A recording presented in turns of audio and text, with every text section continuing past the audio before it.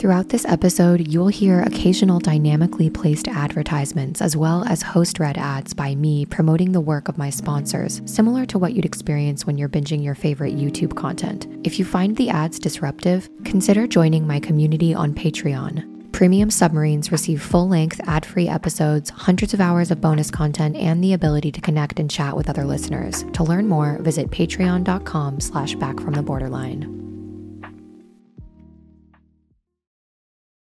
What I see in people who carry suffering for decades with them is that there may have been a lot of therapy at the relational level, but the spiritual injury is still there.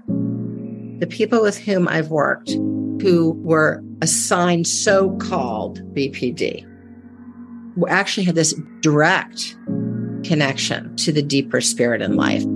There was an openness, an exquisite sensitivity to really feel and perceive. There's clear circuits in the brain through which we perceive being loved, held, and guided. If you can hold love and care and seek love so deeply, then maybe your gift is to love in this powerful way that's 10, 100-fold what you meet on the street each day. Do you believe that someone's personality can be disordered?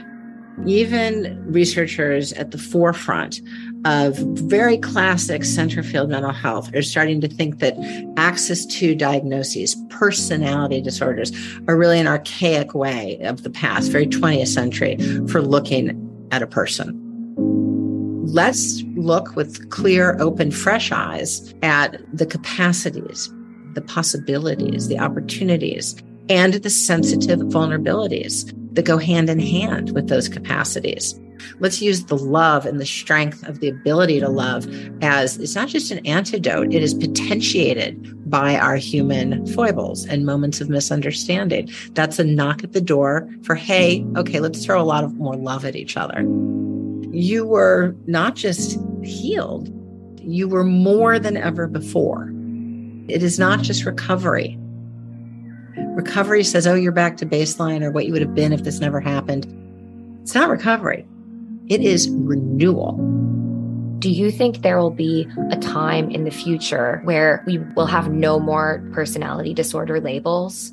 Already, the field's gotten better to the point where they no longer think of personality disorders as this clunky little prison that you put someone in. They think increasingly more in terms of, is this someone who's open to experience? Are they exquisitely sensitive? Well, how does that play out around love and connection? And how does that play out in moments of pain or rejection? And instead, they're looking at our deep human capacities. They're not putting people in a little tiny prison that says, oh, you have personality X. That's really past. In 20 years, I'd be stunned if people used personality disorders as a diagnosis. Do people who identify with symptoms of what's known as borderline personality disorder have a unique ability to connect to the transcendent? Are chronic feelings of emptiness less about being disordered and more about being spiritually starved? My guest on this episode, Dr. Lisa Miller, seems to think so. Lisa Miller has devoted her career to scientific research proving that spirituality is a natural aspect of our humanity and that our brains become more resilient and robust because of it. We're each born with an innate desire to question the world around us in search of something more. A leading generational psychologist on the benefits of spirituality, Lisa is a graduate of Yale University and the University of Pennsylvania, where she earned her doctorate in psychology. She's currently a professor of psychology and education at Teachers College, Columbia University, and is the founder and director of the Spirituality Mind-Body Institute, the very first Ivy League graduate program and research institute in spirituality and psychology.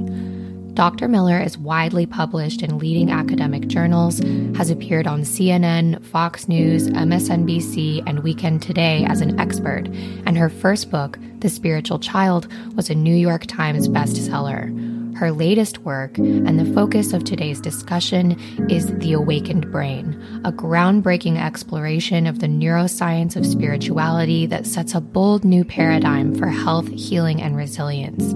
In her book, The Awakened Brain, Dr. Miller uses science to show that spirituality, different from religious belief, is one of the strongest protective factors against psychological suffering. Her research clearly shows that our physiological development presents us with occasional moments of crisis at certain times in our lives. When we meet those moments of crisis and trauma from a spiritual perspective, we're more protected against psychological suffering in later life stages. Dr. Miller believes that healing from trauma requires bringing greater awareness to the signs and lessons that the universe has for us and bringing those lessons into the future without getting stuck in rumination over the past. Our current me-centered culture, particularly strong here in the United States, keeps us stuck, and it's keeping us sick. We need to feel connected, to zoom out, to see things from a higher perspective, a perspective that allows us to perceive ourselves as a small part of something much greater. The bottom line is this: our brains are wired to experience the mystical, and when we lean into this innate capacity, it can serve as the greatest healer of trauma and psychological suffering. I had the absolute pleasure of sitting down with Lisa to discuss her work, her views on spirituality, and the new direction the field of mental health is headed, which will change the way you view disorder labels forever. So without further ado, let's dive right into my life-changing conversation with Dr. Lisa Miller.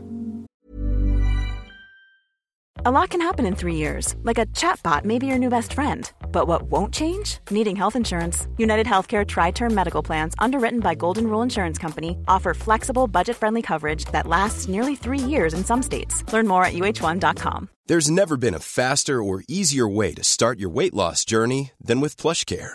PlushCare accepts most insurance plans and gives you online access to board-certified physicians who can prescribe FDA-approved weight loss medications like Wegovy and Zepbound for those who qualify.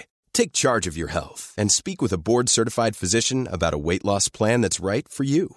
Get started today at plushcare.com/weightloss. That's plushcare.com/weightloss. plushcare.com/weightloss. A lot can happen in the next 3 years. Like a chatbot may be your new best friend. But what won't change? Needing health insurance. United Healthcare Tri-Term Medical Plans are available for these changing times. Underwritten by Golden Rule Insurance Company, they offer budget-friendly, flexible coverage for people who are in between jobs or missed open enrollment. The plans last nearly 3 years in some states, with access to a nationwide network of doctors and hospitals. So for whatever tomorrow brings, United Healthcare Tri-Term Medical Plans may be for you. Learn more at UH1.com. I'd like to start by helping my audience get to know you and your story. What is your intention with your work?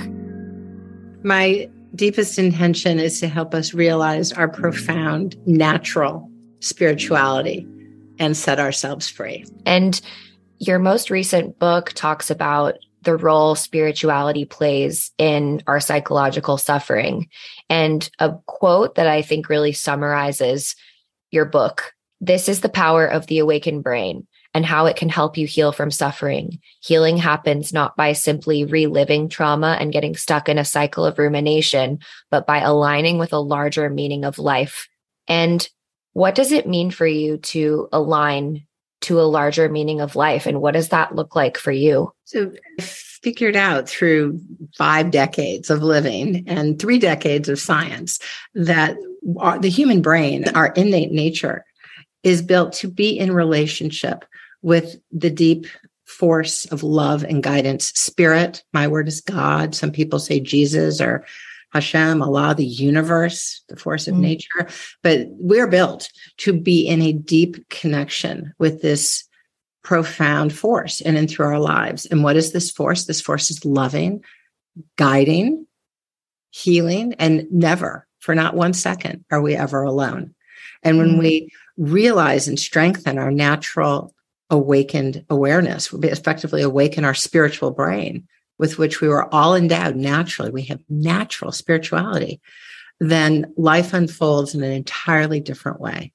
And I think a great deal of human suffering is because we have been acculturated out of our birthright, and we are not using the most profound side of our brain, if you will. We are not using the most profound endowment in our brain, which is the capacity to be in relationship with spirit. I think we all feel that yearning for something more.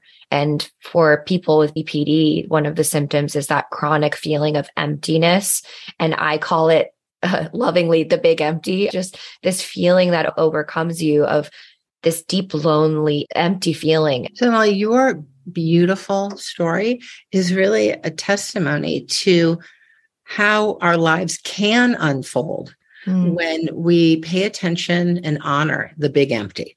Big empty is actually the knock at the door for the spiritual quest. And you said yes to it. And listen, I'm sitting here feeling this woman is on a spiritual quest.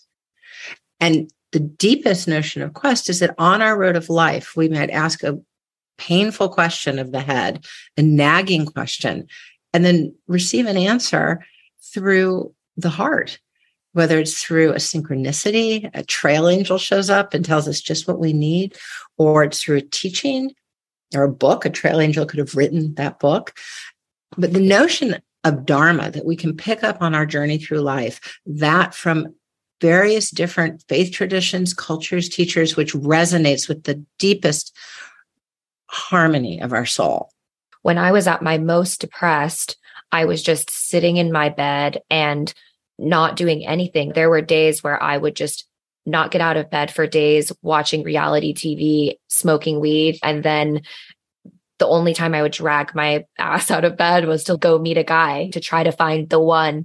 And then when my life changed was when my partner, he came to me and told me that he felt emotionally abused by me. Normally I would have said, F you, this is over. But I just thought, no, Molly, something's got to change. And that's when I went to therapy. And when my therapist told me that I had BPD traits, and she didn't want me to become diagnosed with BPD because of the stigma.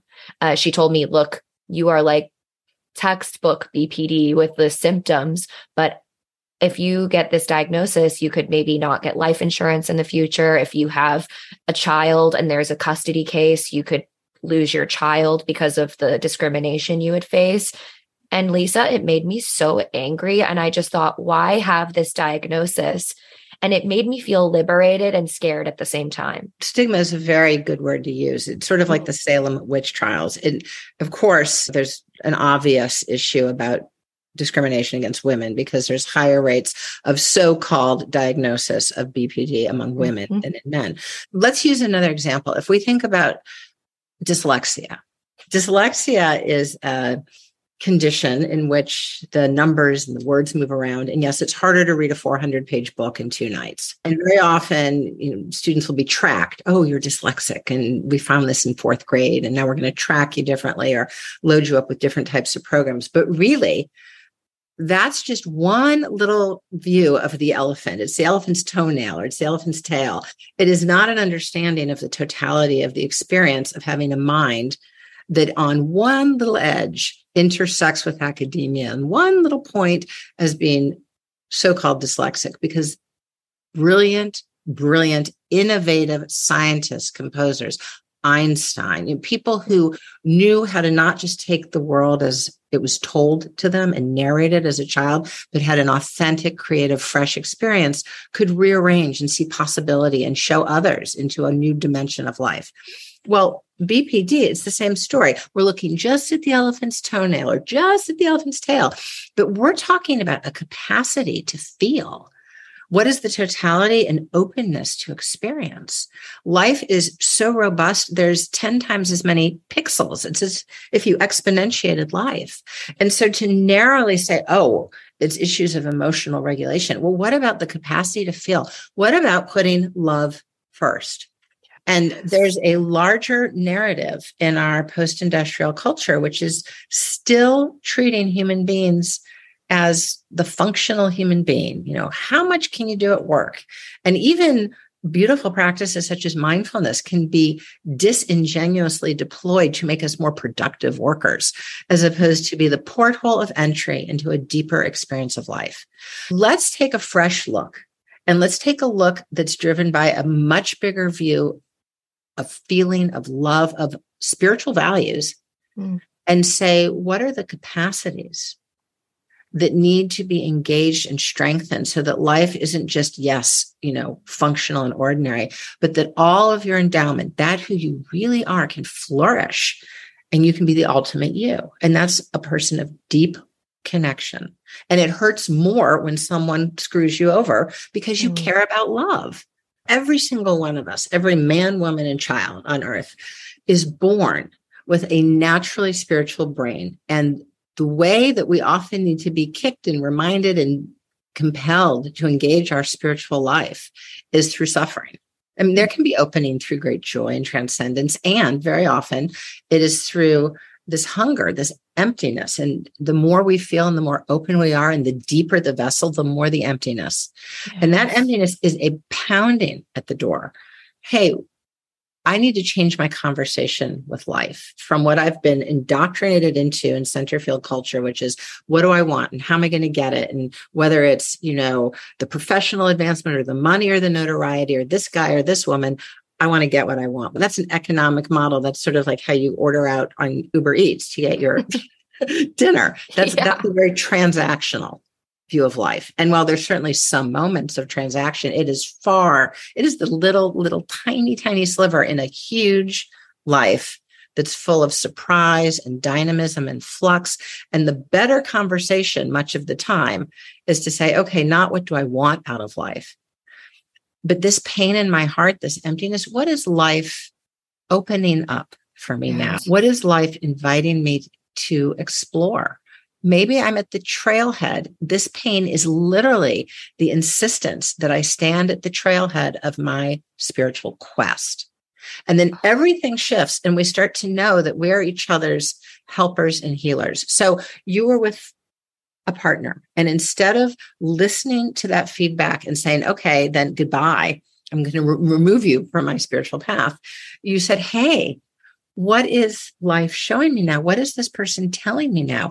And you use that as an opening to a deep, profound journey through which it sounds like you found profound spiritual growth. You just talked about something that I thought, because I wrote down a quote. You're like saying our spiritual core is built on suffering. And like, I've built literally this podcast on my own suffering. And I thought of this Rumi quote, the wound is where the light enters. Yes. If we don't have suffering, we don't know what happy feels like. If we don't have grief, we don't know what healing feels like. And we have to have these dark times to understand what light is. There would be no word called light without dark.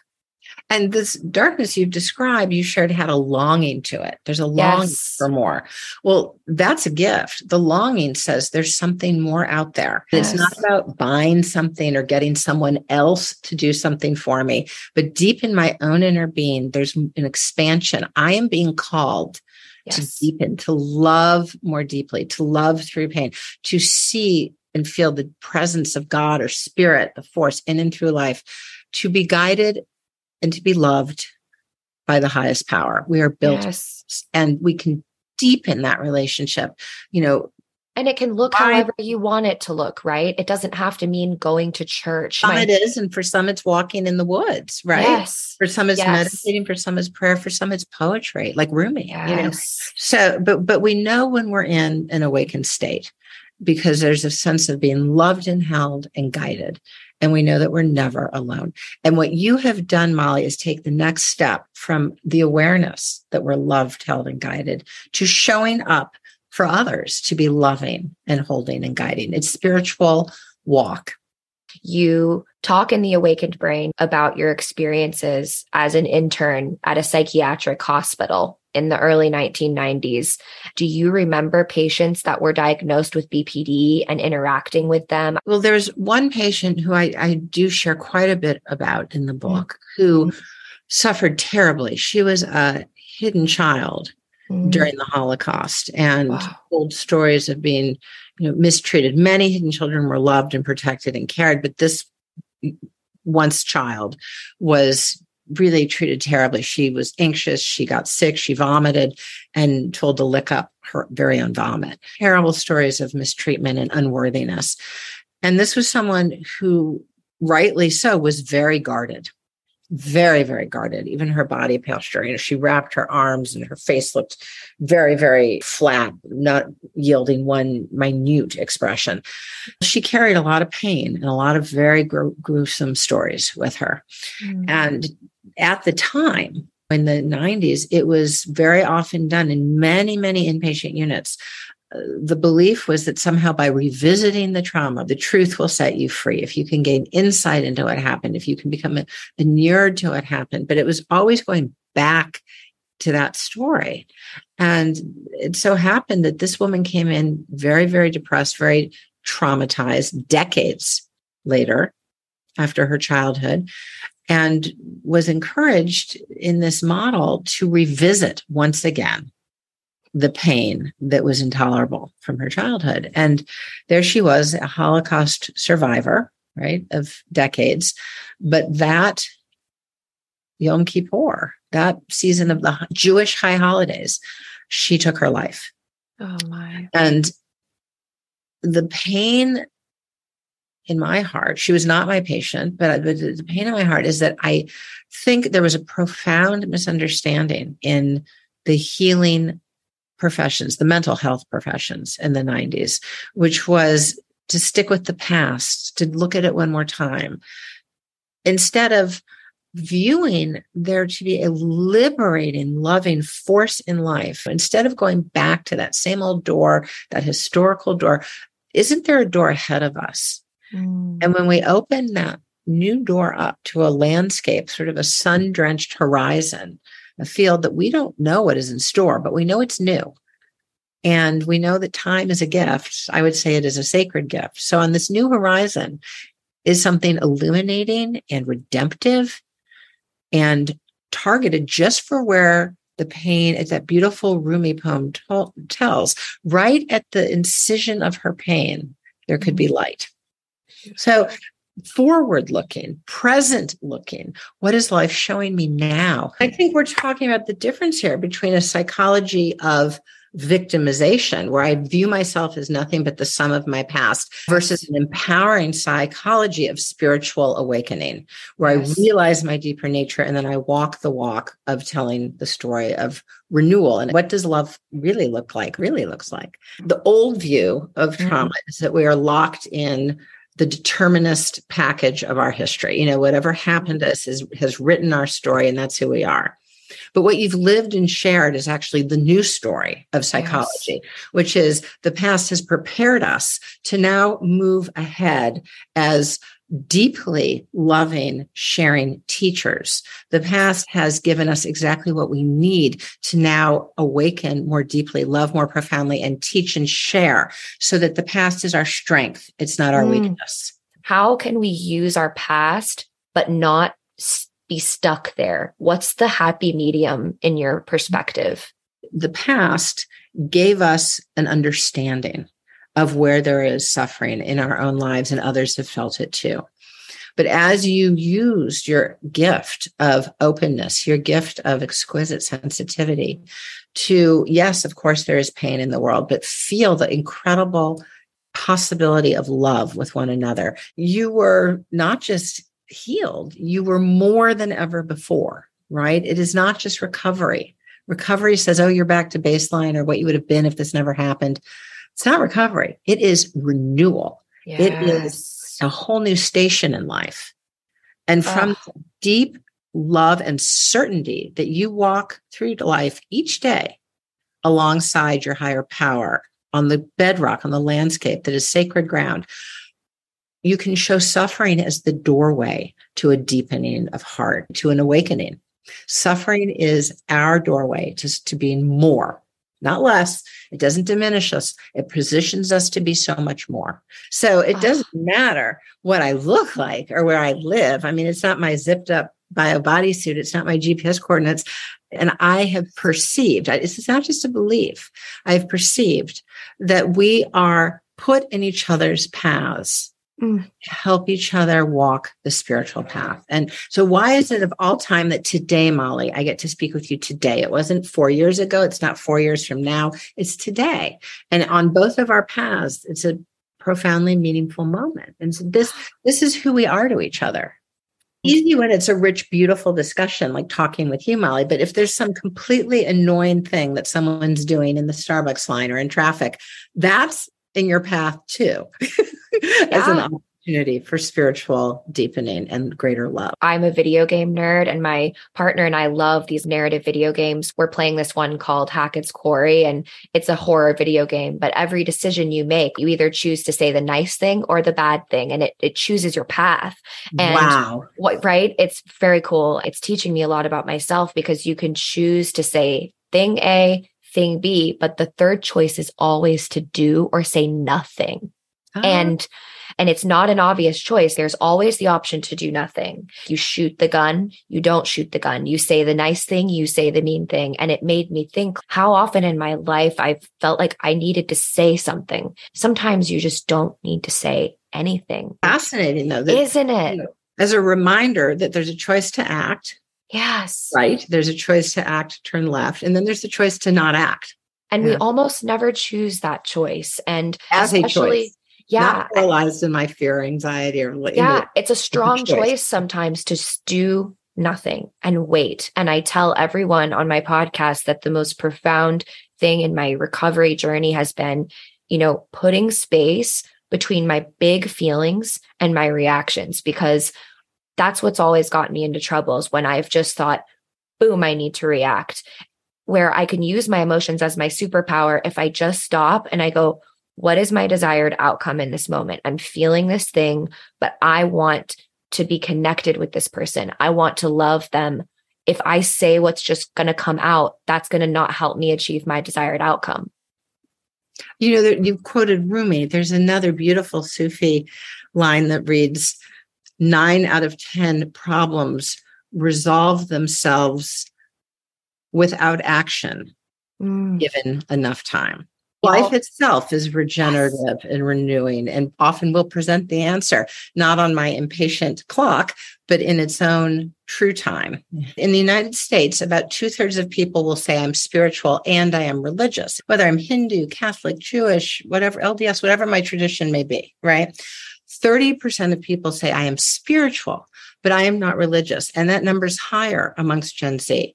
So whether or not we express our spiritual life through religion, and whatever that tradition may be, if we are religious, we all, every one of us on day one, are naturally spiritual beings. Yes. We are born naturally spiritual beings. Just as we have 2 eyes and ears and a nose, we are endowed with the capacity to feel a deep love and connection to the spirit in and through life and in and through one another. I really love the imagery of tarot. Tarot cards have some of the most beautiful symbolism and myth. And the Death Tarot card is one of my favorites, because on the Death Tarot card, there's the horseman of death. He's on this big white horse, and there's a priest, a maiden, a king, and then a child. And they're all reacting to this horseman of death in different ways. And the priest is facing it with a solemn dignity. And then the king is horrified. The maiden is scared. And then the child is offering a flower to the skeleton on the horse. My favorite analyst of tarot, her name's Rachel Pollack, and she says that the symbolism of that is that the child, they haven't learned to be afraid of death yet, because they know that everything is connected and they aren't afraid. What you say so beautifully is what a parent feels in his or her heart, that this child comes, a little baby comes home, no matter how they came to you, and the whole house feels full of light. You can almost see it in your mind's eye. There's this brightness that you can feel through the knowing of the heart, detect through the heart as a perceptual organ, and you can almost see the glow. The child, through the lens of science, indeed comes a spiritual knower. We know through science that this innate capacity for transcendent connection, spiritual awareness, is in the little baby. We all have this. Yes. And as the baby starts to talk and becomes 3 and 4 years old, spontaneously, we've seen this through published research articles, the child perceives continuity of spirit or consciousness after life unless socialized out of it. So we come able to see, like the little child holding the flower who you described, Molly. We see the continuity of spirit, that we are spiritual beings, and we know that we last and go on as consciousness or spirit after our bodies fade. We know that until we're socialized out of it. And similarly, the child knows that we can spontaneously perceive, whether it's through intuition or a gut instinct or a mystical experience. Again, the child comes knowing we have direct awareness unless socialized out of it. So what we can do as parents and friends and as women for one another is to validate and bear witness and honor and embrace and really cherish the sharing of deep spiritual awareness. I want to hear about your spiritual path and your deep, real experience. Experience is hard data. Experience is valid. Experience is the greatest jewel that we're given in our path. It's sacred. I've gotten so many emails from women saying that they've been diagnosed with BPD. And so they're terrified that they're going to be a terrible mother and that they're incapable of being a mother because they're going to mess up their child. What is your reaction to that? If you had to speak to this woman who has had this diagnosis and she is terrified that she's going to mess up her kids, what would you say to that woman? In The Spiritual Child, I share this as well, that everything can be renewed, not just fixed, renewed at two levels. And one is the relational level. So, I'll share the story where my kids are now in high school and college, but these were little kids, at the time I wrote The Spiritual Child, 3 car seats in the back. Okay. And every child's a miracle and came their own way, and they're all riding in the back, and we go to the beach and we unload and everyone runs into the beach and they have their buckets and their castles. And I am just not present. I'm like thinking about something that happened at work and I'm ruminating about what did he say to me? Do I have to handle this? Is he still going to support my promotion? Round and round. And is that check going to clear? Because, and meanwhile, come on, Mom, get in the water. Come on, look what we made. And I'm like, oh, that's great. I'm not really there. And this doesn't go on for 10 minutes. This goes on for an hour. And at the end of the day, sadly, that day, other days have been better, but that day I didn't show up. I mean, I was there in body, but I didn't join our family beach experience. So we head home, we sit down at dinner, and I realize what's happened. And I say, I'm so glad that the 3 of you had a great day at the beach, but I want to apologize to you because Mommy wasn't really there. I mean, I stood there, but Mommy was thinking about things about work and things about finances. And I apologize because really you are the most important thing in my life. And that was my mistake. And I feel like today was a gift and that I kind of squandered it. So now that I've apologized to you directly, would you join me if Mommy made a prayer of renewal? And I said something like, dear God, thank you for the gift of these 3 children. Thank you for the gift of today. I am sorry that in some way I squandered this beautiful day. Please renew my heart and open my awareness that I might be ever more connected and aligned with you. That was my prayer in my words. So the fix it was both to renew the relationship, but also to show them. I mean, I could have prayed alone, right? But to show them that all can be renewed at the deepest spiritual level. And both levels matter. What I see in people who carry suffering for decades with them is that there may have been a lot of therapy at the relational level, but that spiritual injury is still there. There was a time in my life where I felt closer to God. There was a time in my life where I could feel the sacred, the spirit in life. There was a time where I woke up so excited. I couldn't wait to get out of bed. And now I just feel like I don't even want to move. Spiritual injury can be addressed directly. In fact, I'd say it needs to be direct as a spiritual renewal, whether it's through meeting someone, who walks the walk of spiritual life in our lives, whether it's through deep service and care that we reignite our spiritual awareness through love of one another, love of sister and brother. Spirituality needs to be addressed directly for spiritual healing, regeneration, and awakening. I feel like the women that write to me, specifically the mothers, they can take so much from that because kids feel it when you're not there. And just being there. Yes. My center child is exquisitely sensitive. And as a child, she used to love apologies. She'd literally skip off and say, you're going to apologize to me now, because there was such a sense of joy that we're going to be renewed and we're going to focus on our love. We're going to address it and move past it. And we're going to be closer now. So apologies can be bonding and loving and even sacred. We are infinitely forgiven and infinitely renewed. I could make 18,000 mistakes, and on the next one, we are renewed. Life is full of awesome what-ifs, and some not so much, like unexpected medical costs. That's why United Healthcare provides Health Protector Guard fixed indemnity insurance plans to supplement your primary plan and help manage out-of-pocket costs. Learn more at uh1.com. Ready to pop the question? The jewelers at BlueNile.com have got sparkle down to a science with beautiful lab-grown diamonds worthy of your most brilliant moments. Their lab-grown diamonds are independently graded and guaranteed identical to natural diamonds, and they're ready to ship to your door. Go to BlueNile.com and use promo code LISTEN to get $50 off your purchase of $500 or more. That's code LISTEN at BlueNile.com for $50 off. BlueNile.com, code LISTEN. Even if you aren't a parent, you can do this in your relationship with your partners, because Zaz opened up to me the other day about a thought he had. And immediately I projected my own experience on this thought. And I just started giving him unasked for advice. It was one of the video game moments where I should have just chosen no action and let him continue talking.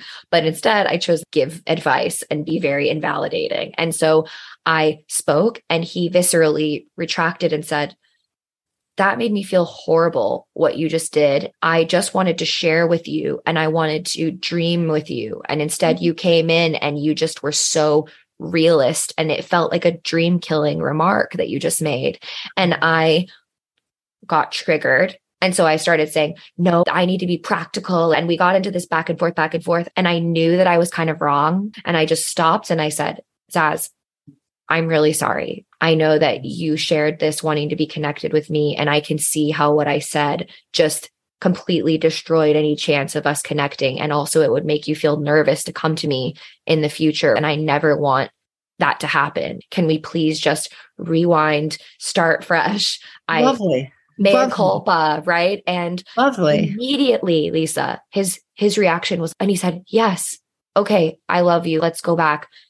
And it was just over. Whereas if we would have kept going, that night could have turned out very differently. You were able to reflect and in that moment apologize. And he was able to say, "Oh, thank you. Now let's dream." Right. Yes. So that love, it was renewed. You also, on your trail together, right, this quest that you share, have something incredibly powerful now, which is a point of reference where you could say, is this a dreaming moment or is this a practical moment? Tell me, how shall we inhabit this? This is what I try to tell the couples that call into the podcast too. This is a process. It takes time, and you have to work together, and you have to realize that it's so easy when emotions run high to start thinking it's me against you. And that attitude just never works in any way. For people who share in this incredibly deep, real podcast, what, if you were to put words on that, what would that sound like? Like, what is this moment showing us now? I consider an awakened stance saying, what is life showing me now? Well, you're together on this quest. Yes. What is life showing us now? Both are more. You're both more for the moment. And I love that you allow each other to learn and then move forward. We're here to learn. Thank you. I'm sorry. Let's move forward. And there's no guilt. It's just about this loving journey of discovery. And it's so easy to see our partners and anyone, our boss, as the enemy when they're trying to bring something to our attention. And I'm reading What Happened to You by Dr. Bruce Perry and Oprah. And he said something this morning when I was listening to it. We project what we expect. That's what I've had to work on. And I think so many people who identify with the symptoms of BPD, we really expect that the world is this awful place and the people in it are out to get us because we have really deep abandonment fears. So I feel like anything that anyone says that is maybe in a way critical or asking more of me, I project my abandonment fear onto it. My boss, if he emails me, "Hey, can we talk tomorrow?" "Oop, you're fired. You're going to be homeless. It's going to be a horrible thing." And then 9 times out of 10, it was just, "Hey, I didn't know where you put this folder. Can you show me?" Right? Anything is just a trigger for that abandonment. But I realize if I'm always expecting that everyone's going to go, that's what I'm going to get. And that's what I got for years. What I projected outward created this self-fulfilling prophecy of people leaving my life. Molly, you've rewritten one of the most important ways that we talk to ourselves. You've moved from why is this happening to me? Yes. Why did this happen to me? To why is this happening for me? And why did this happen for me? And it's the view that all of our past prepares us to be more compassionate, more connected to one another, deeper, deeper, deeper love. And yes, more in dialogue with spirit, with what's real. So you've chosen to say all of that learning from the past. How can I say, yes, this is a gift, right? It wasn't necessarily right how other people acted. You're not saying that, no. But you're choosing to say this happened for me so that I could become the person who I am, that teaches, that loves, that knows how to be in love with someone without expecting perfection of them or myself, that actually our human journey is what makes us love each other more. You didn't, want to marry Barbie and Ken. You wanted to have a human journey.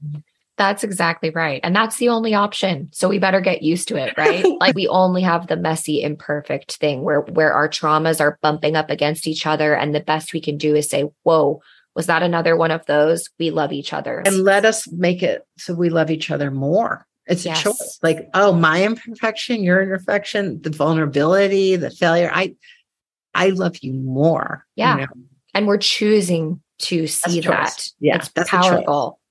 One question that I do have that I really want to get to, because as I was talking to Zaz yesterday, after we had our initial talk, I thought, oh my God, if I could take Lisa and clone her 1,000 times and give someone with your perspective as a clinical psychologist to every person with BPD, the world would be a better place. The people with whom I've worked who were assigned so-called BPD actually had this direct connection to the deeper spirit in life. There was an openness and exquisite sensitivity to really feel and perceive. Spirituality is our birthright. Natural spirituality is a gift to perceive. There's clear regions in the brain and clear circuits in the brain through which we perceive being loved, held, and guided.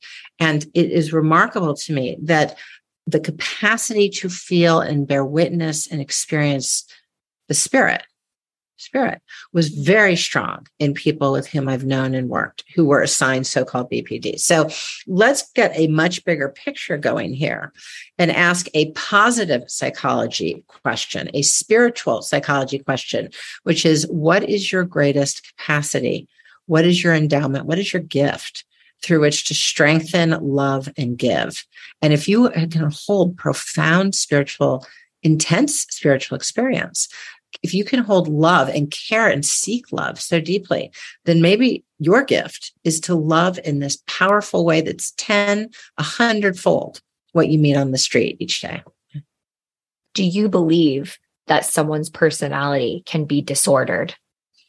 I consider that a view that's becoming archaic. And even researchers at the forefront of very classic center field mental health are starting to think that access to diagnoses, personality disorders, are really an archaic way of the past, very 20th century, for looking at a person. So, let's look with clear, open, fresh eyes at the capacities, the possibilities, the opportunities, and the sensitive vulnerabilities that go hand in hand with those capacities. And think about what are someone's strengths, their innate birthright. How can we strengthen this love, this spiritual connection, this use of suffering, like you just shared in your beautiful relationship with Zaz, hard moments, misunderstandings, moments of disappointment as the porthole for, oh, I get it. I love you so much more even now. Let's use the love and the strength of the ability to love as it's not just an antidote. It is potentiated by our human foibles and moments of misunderstanding. That's a knock at the door for, hey, okay, let's throw a lot of more love at each other. You move in the highest levels of mental health and you have access to so much research. Do you think there will be a time in the future where we will have no more diagnostic personality disorder labels? And yes, what do you think that will look like? Right. So already the field's gotten better to the point where they no longer, people at the cutting edge no longer think of personality disorders as this clunky sort of little prison that you put someone in. They look instead at people's capacities, people's potentials, people's dimensions of perception. And they think increasingly more in terms of, is this someone who's open to experience? Are they exquisitely sensitive? Well, how does that play out around love and connection? And how does that play out in moments of pain or rejection? And instead, they're looking at our deep human capacities, and we have many of them. They're not putting people in a little tiny prison that says, oh, you have personality X. That's really past. There's still archaic use of that. But in 20 years, I'd be stunned if people used personality disorders as a diagnosis. That gives me so much hope. I can't wait till 20 years. People are like, damn, that episode aged really well, because I would love to say that we predicted the future here in this episode. In a perfect world, how would you treat someone who has been assigned the label BPD? Mm-hmm. I would invite them into a direct relationship with their higher power. For some people, it's dusting off a rusty prayer. It's meditating in nature. It's walking along people of great service and love, but invite them into a reawakening of their natural spirituality. And through their awakened awareness, tap this incredible potential for love and connection.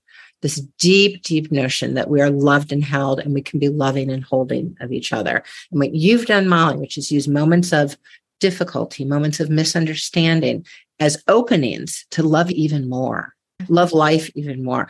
That's a choice. That's a stance. And that's saying, yes, life is a quest. And it's actually our misunderstandings and bumps in the road that draw us deeper to spirit. This episode is going to give people who have been labeled with BPD or who identify with the traits so much hope. You had this exercise called the 3 doors exercise. And I think it ties so beautifully in with what we're talking about, because it gives us this power of agency in our lives. Can you tell us a little bit about what it is and explain it to my listeners? Should we do it? Yeah, I would like that. Yeah. Together with everybody, right? Yes. Good. Yes. Okay. I'm going to invite you to close your eyes and take 5 breaths to calm and open up your inner space.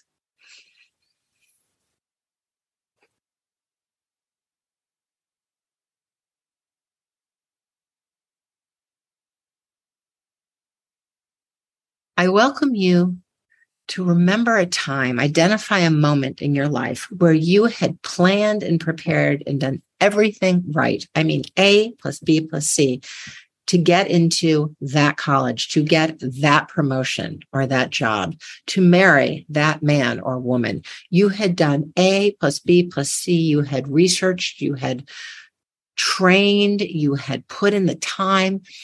It was your turn to be quarterback. It was your turn to be head of the student council. It was your turn to get that job promotion. And you knew that red door was yours because you had prepared. But as you reach for that red door, you put your hand on the doorknob, you turn, and it's stuck. And it makes no sense. It's shocking because everything was lined up. And it was yours. And it was way too unprobabilistic to have happened by chance. What on earth is going on here? And that red door, you might be angry. You might be depressed. You might give way to being deflated or hopelessness. But just because that red door was stuck, once you're past the fury, once you're past the despair, you have to keep going. You shift. And you might turn 20 degrees. You might turn 90 degrees, you might turn 110, 20 degrees, and suddenly you see a bright, shining, open yellow door. And the yellow door is ajar. You can walk right through the yellow door. You might have said there weren't even yellow doors, never seen a yellow door, a whole nother type of job that turned out to be so much more right for you. A life partner who made you feel a way you didn't even know was in your inner being, opened your heart and made you love a way you didn't know could be. It could be a new mentor. It could be a new opportunity that you didn't know existed. And you walk through the yellow door and there's a landscape that's bright. And it wasn't what you wanted. It is better than what you wanted. Now, at that hairpin turn where you had to leave the shut, locked jammed red door and do a tight hairpin turn to get to that yellow door. Was there anyone who helped you, who said something? It could have been someone you just met for 2 minutes, someone on the bus, someone at a party, someone at work. For 2 minutes revealed something that of all days of the 3 years before and the 3 years since hadn't been said. They said it to you that day. Or maybe it was something said by someone you talk to often, like your grandma, but spontaneously she shared something she'd never shared before. Well, who was that helper or healer at that hairpin turn? And were they something of a trail angel guiding you on that hairpin turn? Now, as you step back and you reflect on how very different your life is in a really important, meaningful way for having crossed the yellow door into this new bright landscape, your life today is entirely different had you not made that hairpin turn. Let's look at the shut red door, the wide open yellow door, the hairpin turn, the trail angel. Let's sit way back.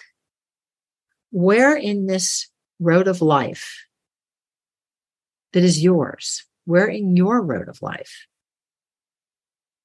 is spirit, is God, is your higher power? Where is the force in and through life that shuts and jams red doors, brings trail angels, and opens yellow doors?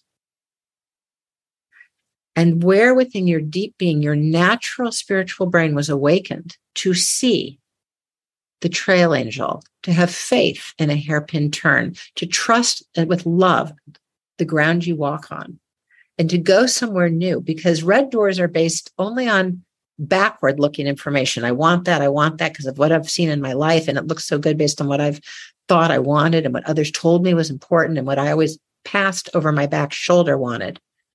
But yellow doors take us places that we don't even know exist. Yellow doors have information yet to unfold. And this is the deepest act of faith. This is a spiritual trust in God, our universe. And this is your birthright. We can line up tactically, strategically for red doors, but achieving awareness alone will never get us by itself to the most extraordinary life-changing journeys of yellow doors. That is our awakened awareness, and it's yours. And now I might invite you in a time of peace and quiet to do this exercise 2 more times and look at least 3 doors, far too unprobabilistic to have happened by chance, through which spirit, God, your higher power, has walked with you, and you have walked with your higher power. Wow. That is such a powerful exercise. So I was a musician before, and I worked my ass off. I had a meeting in Hollywood at Interscope Records. I moved my whole life there. I got a manager, and I was this close to getting a record deal. Mm-hmm. And a really horrible situation happened where the guy that was managing me tried something sexual with me. And when I called him out on it, he dumped me. So all my songs that I had recorded, I lost access to them. No more record deal, no more nothing. That's when my really bad suicidal thoughts happened. This was a very dark time in my life. But now I realize that shutting, I would have been like a bird in a gilded cage with a record deal. I would have been at the mercy of all of these men trying to make me be something I didn't want. But I always thought, because I want to write music, that's my only path, to speak my truth. But then now look, I'm using my skills that I had, like audio and engineering, recording my voice, and I'm speaking my truth in my way. No one owns my podcast. And that was my yellow door. I never thought a podcast would be the way that I would use my audio and my voice. But now it's so much better than I could have ever expected. But I had to trust. That is profound. That is a beautiful story of your road of life. Yes. It is extraordinary. And in my heart, I'm also taken that in addition to the audio and your beautiful voice and your understanding of communications and the whole technical side, you also bring spiritual wisdom, because you made a choice in that moment. Yeah. You made a deep spiritual choice and it opened up infinite possibility. It did, because I remember when that guy tried to get with me, this guy who was supposed to help me, I knew it would be easy for me to just let him do whatever he wanted. That's what I'd been doing with guys my whole life. But there was something inside of me that just thought, no, I won't get my dream this way. I don't want to live my life knowing that I got my dream because of this. And I said no. And then everything fell apart. It was still 3 or 4 more years before I started my podcast, but I trusted that something better would happen. And it did. You made a spiritual choice. And what opened up, that was a wormhole between 2 universes. And you made a spiritual choice to the wormhole through this universe with infinite yellow doors. Yeah. Zaz, the voice of truth, reaching thousands of people on the journey. Yep. All in the power that is of that porthole, that choice. In order to find spirituality, what I realized is we're just a piece of this connected fabric. And that is God to me. You made a soul choice. Yes. Right? There's moments in our lives where we know we're making a soul choice. Yeah. And what you chose opened up infinite soul possibilities. In the split moment right here now with our eyes, we have no idea what's on the other side of the soul choice. No. But we know that we're on a side of life, of spirit, that where we're loved and held and guided, and we will never be alone. And that is a chariot that is sure and true, and every time comes through. Lisa, thank you so much for being here with me today. What are you working on next? What's next for the incredible Dr. Lisa Miller? My hope is that we all can realize our deep spiritual nature. And so now we're working with schools, with universities to help awaken. We have Awaken Campus. We have Awaken Schools. We're working with the U.S. Army. The Army is dedicated to strengthening the spiritual core. We're working with organizations and institutions so that adults can walk to work and it can feel good in the lobby instead of this sinking, hollow, gutting feeling. So we're helping organizations become awakened organizations, whether they're businesses or hospitals, anywhere. So this is our birthright. But when we do what you did, Molly, which is make a soul choice in our personal lives, in our work lives, then everything opens up. It's like a big, bright beam opens up space and time around us, and we can bring others with us. Yes. And that's exactly what this podcast is meant to do. And I know this is going to just help so many people. And I encourage you to, who's listening, find what spirituality means to you. There's no one set way to do this. And I highly recommend you read Dr. Miller's books. I'm going to link to them in the show notes. I am so grateful to you for this beautiful discussion and for your podcast, for the clarity and integrity and soul choices you make every time you open up discussion in your podcast. So thank you, and bless you in your ongoing quest. Thank you. Thank you, Lisa. So that's it for today. I hope you enjoyed my conversation with Lisa Miller and were touched by it as much as I was. It's my intention that by sharing interviews with experts like Lisa, who are at the cutting edge of her field, that anyone who identifies with the symptoms of BPD can hear this and be full of hope for where we're headed and the future of the field of mental health. You are not incurable. You're not broken. You don't have a disease that makes you impossible to love or without hope of a future full of connection and opportunity. Everything is open for you. Find your yellow door. Maybe this conversation can be something that sparks that. I'm sending you all of the love within my heart that's possible to share over this microphone. And I hope what you heard today changed the way that you view yourself or someone you love. And in closing, I want to let you know that support for this podcast comes from you, the listener, via my Acast Premium Access membership, which you can access via my website at backfromtheborderline.com. This podcast is my job. It's how I'm earning a living. And if you enjoy listening to this podcast, if it gives you hope, if it helps you in moments when you're struggling, if it makes you laugh, then please consider paying me for the work that I'm doing. My premium membership is the price of a couple cups of coffee once a month, and that's it.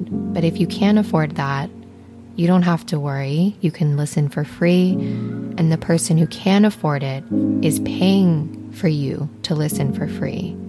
So that way everyone gets a podcast, I get to earn a living, and it's a beautiful model based on kindness from you, my listeners. But I would urge you to become a premium access subscriber if you can afford that price of a couple cups of coffee a month, because that's what keeps this podcast completely, fully independent. I'm not beholden to any advertisers.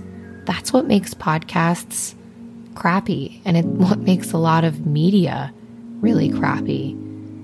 So when advertisers step into a healing or creative space and say, we're sponsoring this, and now you have to change how you make the thing you make in order to accommodate our advertisements. Certain podcasts that are sponsored by big corporate brands may get messages from their sponsors that say, hey, don't talk about suicide or self-harm or BPD this week. We don't want you doing a podcast on that. That's not going to get a lot of likes. It's not going to get a lot of listens. And we're paying for this with our brand. So instead, can you interview so-and-so? Because that's going to get way more clicks. So just do that instead, or else we're going to pull your sponsorship. And I don't want to operate like that. I want to be able to tell advertisers to kick rocks. And I've deleted many advertising and influencer opportunities out of my email inbox already. I want to make what I want to make, and I want each week on my podcast to be genuinely something I'm passionate about or something that's going to help my listeners. So when the podcast is actually funded by you, my listeners, I have the freedom to do that. And don't just support my independent podcast. Support whatever independent podcast you enjoy and that you listen to. And it doesn't have to just be monetary support. Like the podcast.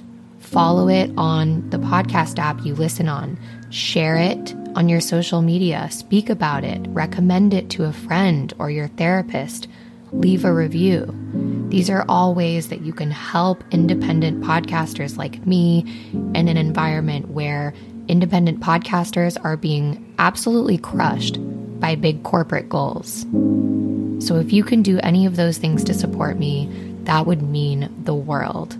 So if you're interested in becoming a premium subscriber, you can click the link at the bottom of the episode description here in this episode, or you can visit backfromtheborderline.com.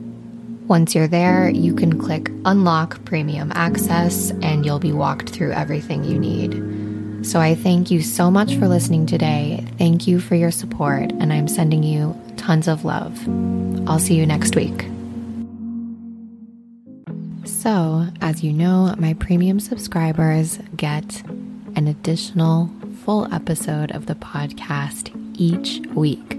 Sometimes I will release half of an episode, fade out, and make the second half available to premium subscribers, or I will record a more intimate, reflective episode that's private on my premium subscriber feed. And that's what I did this week. Share some personal reflections about my behind-the-scenes talks with Lisa Miller, my upcoming trip home to see my family, and then we talk in depth about a really powerful emotion, grief. This episode is going to be helpful and healing for anyone who has lost something. So many of us don't give ourselves the opportunity to process grief. And it's a really important stop on our healing journey. So together, we'll talk about grief, how to access that feeling, and how to move through it in a healthy way. So if you've lost something, someone, an opportunity, this episode will be great for you. So what I'm going to do is play a snippet of the episode. And if you want to hear the full episode, you will need to subscribe to Premium, which I've already described. You can do by clicking the link at the bottom of this episode, or you can go to backfromtheborderline.com and click Unlock Premium Access. So I hope you enjoy this free snippet of this week's Premium subscriber episode. If you choose to sign up, what will happen is you'll get a link to my private RSS feed after you sign up with Acast Plus, and then poof, the episode will be there for you. And with your new fancy schmancy private RSS feed that you will get, instead of getting one episode every week, you will get 2. So I hope you enjoy it. Let's dive in. Is there any sadness that you carry that has not been honored, either by you or by the people around you? What is it? Give yourself a second to think about that. What's the sadness that you're carrying around that you haven't given yourself permission to really honor? What have you lost? Now, give yourself permission to grieve this loss, no matter how stupid or inappropriate it might seem. Processing genuine grief is never inappropriate, and it's actually the only way to heal. Whatever loss you're grieving, examine it very carefully for replaceable parts. Even if you can't recapture exactly what you've lost, you may be able to jury-rig an arrangement that fills all your desires, precluding the need to spend painful hours, days, and weeks rending in grief. Cast your mind back to something you've lost, something that left you feeling cheated. Exactly what about this thing do you still miss? Is there any way you could get something to fill this need? Be creative. Our deepest grief, of course, is reserved for things that have no acceptable substitutes. Loved ones, relationships, health, hope, dreams. Trying to replace someone special to you or something you once were is as useless as trying to replace the sun with a lava lamp. If you've suffered this kind of a loss, the road to your North Star lies through grieving. There's nothing to do but mourn, and the pain will disappear a lot faster if you lean into it. So that's it for the snippet of this week's Premium subscriber episode. If you'd like to hear the rest of it, go ahead and sign up at backfromtheborderline.com. Until next time, I hope you have the most amazing week, sending you big hugs and lots of love directly from me.